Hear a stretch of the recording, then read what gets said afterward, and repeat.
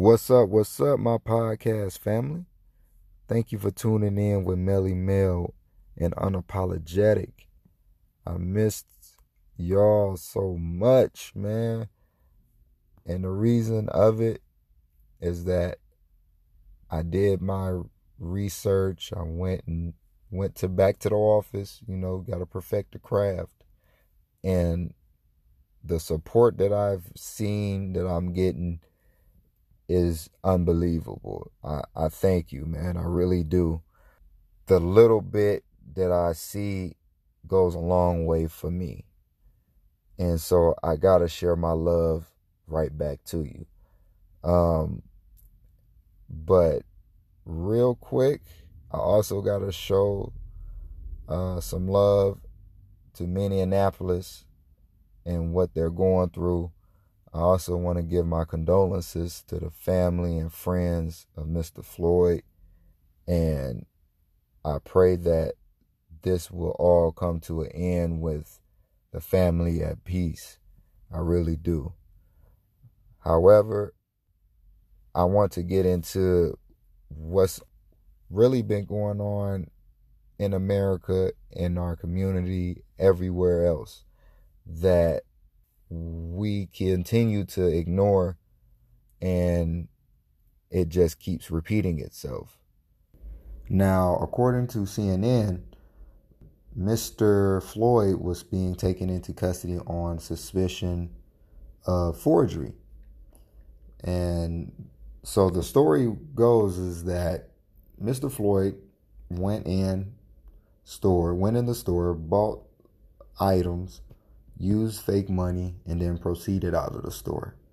Now, when he proceeded out of the store, he did not go anywhere. He sat on a vehicle, which he then proceeded to just sit.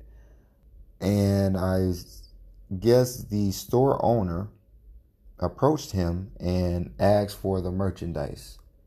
And when he stated that he wasn't going to give back the merchandise, that's when the dispatch was called, and the police were called to the scene. Now, when I saw the video, I did not see no reason why this man should have been touched. And also, the store owner stated that Mr. Floyd was under the influence of some substance because he wasn't acting normal or something like that.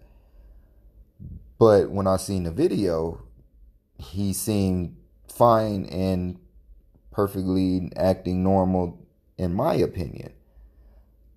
So my question is, was this retaliation from the cashier?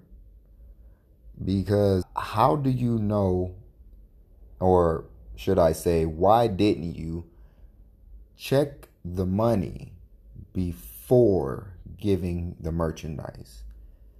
I understand that there are very good fakes out there on money, forgery on money. But why you allow this man to walk out of your store with your merchandise after you probably then gave him change and all of that? So don't you check the money before you give a person change or a receipt or however or whatever it may be? It doesn't add up to me. And so as I continue to watch the video and read the articles, the mayor of Minneapolis, Mayor Jacob Frey, stated that he saw the video, he seen no threat and saw nothing that showed Mr. Floyd needed to be put in handcuffs or pinned down or any of that. But it's really messed up that this has to happen in order for a police officer to get charged and to be off the streets to make it safer. We have to lose a person to protect others.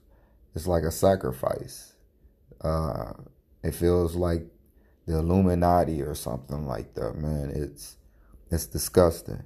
And then me doing more research about the police violence in America, I went on mappingpoliceviolence.org.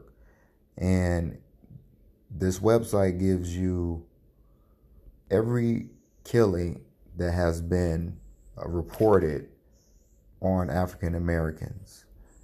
And in just 2019, last year, there were 1,099 people, black people, killed by police. And I was just thinking, like, wow, what if that was like an average number? 1,000 people a year, African Americans, die by police hands. We are not a big part of the population. We don't make up a large amount of the population. So it feels like we are being hunted in a way.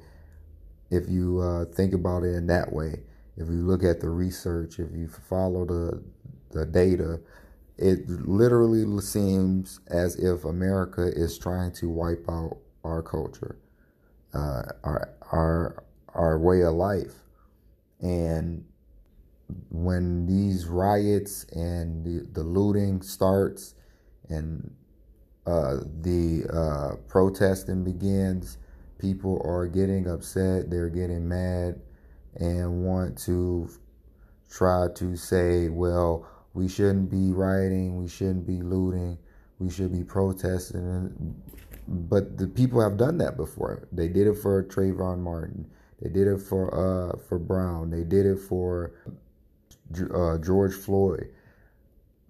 How many protests, like, what's walking down the street going to do, chanting "Do not shoot" and "All Black Lives Matter" and "All Lives Matter"? What is that going to do? It has not done anything as far as changing the way they look at us. And the people of that state, the people around the country are getting tired of it. Black, white, Mexican, Indian, doesn't matter. The people who just tired of the violence are now coming together to stand up against our leaders, who are clearly don't give two fucks how they're leading us. For example, everybody know Donald Trump, the tweet master of the century, consistently makes a fool of himself. The man is 70-something years old, and he acts worse than a teenager, a spoiled one at that.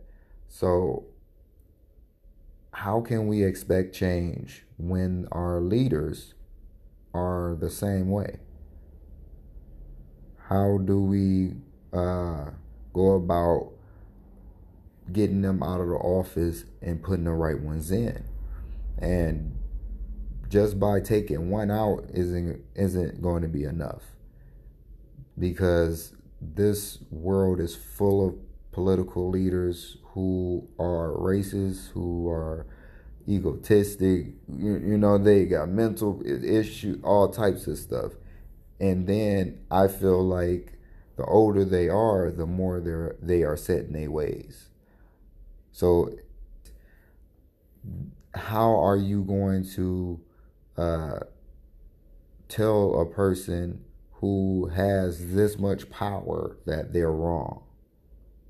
How? Without causing a problem. And a lot of people are afraid to stand up to our leaders and stuff because they fear of retaliation. They fear of losing their freedom, and most importantly, they fear losing their life, because clearly they're not afraid to take a life. So I feel like we should come together and find a way to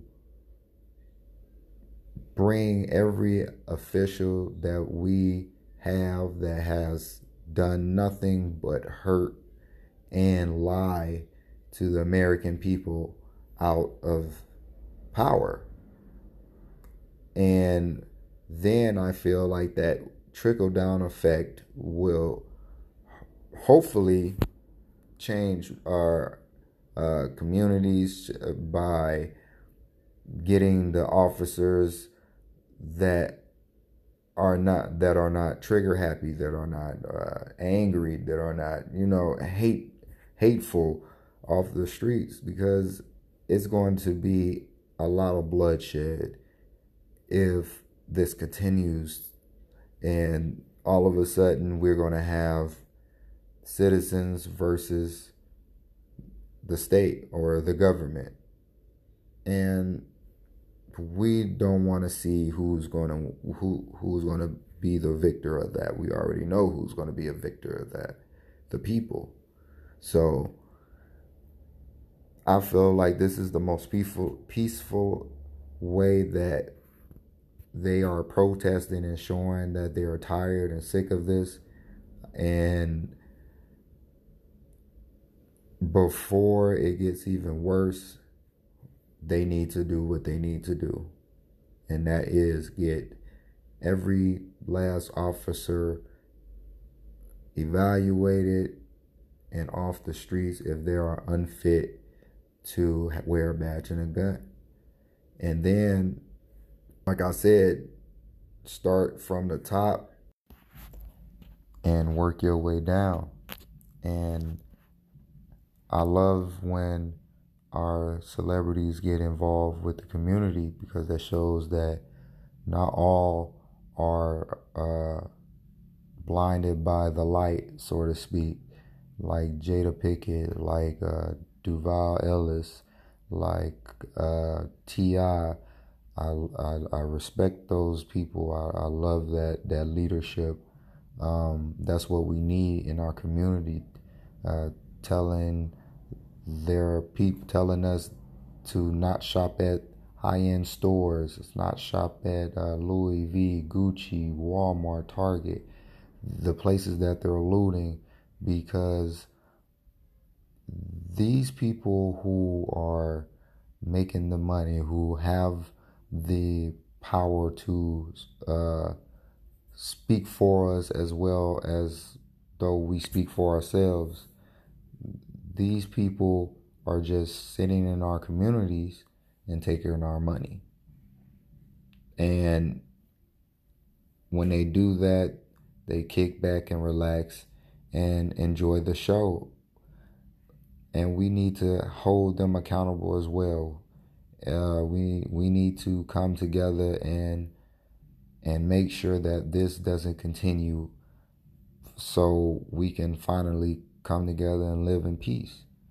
But I want to thank you all for tuning in with me, man. If my voice is getting low or you're having a hard time hearing me, I'm sorry. I'm losing my voice, allergies. But I want to thank you for listening to me. And I pray that everyone out there stays as safe as they can during this time of protesting and riots and whatnot. And I don't know how this is going to go, man. Only thing we can do is fight back and pray for the best.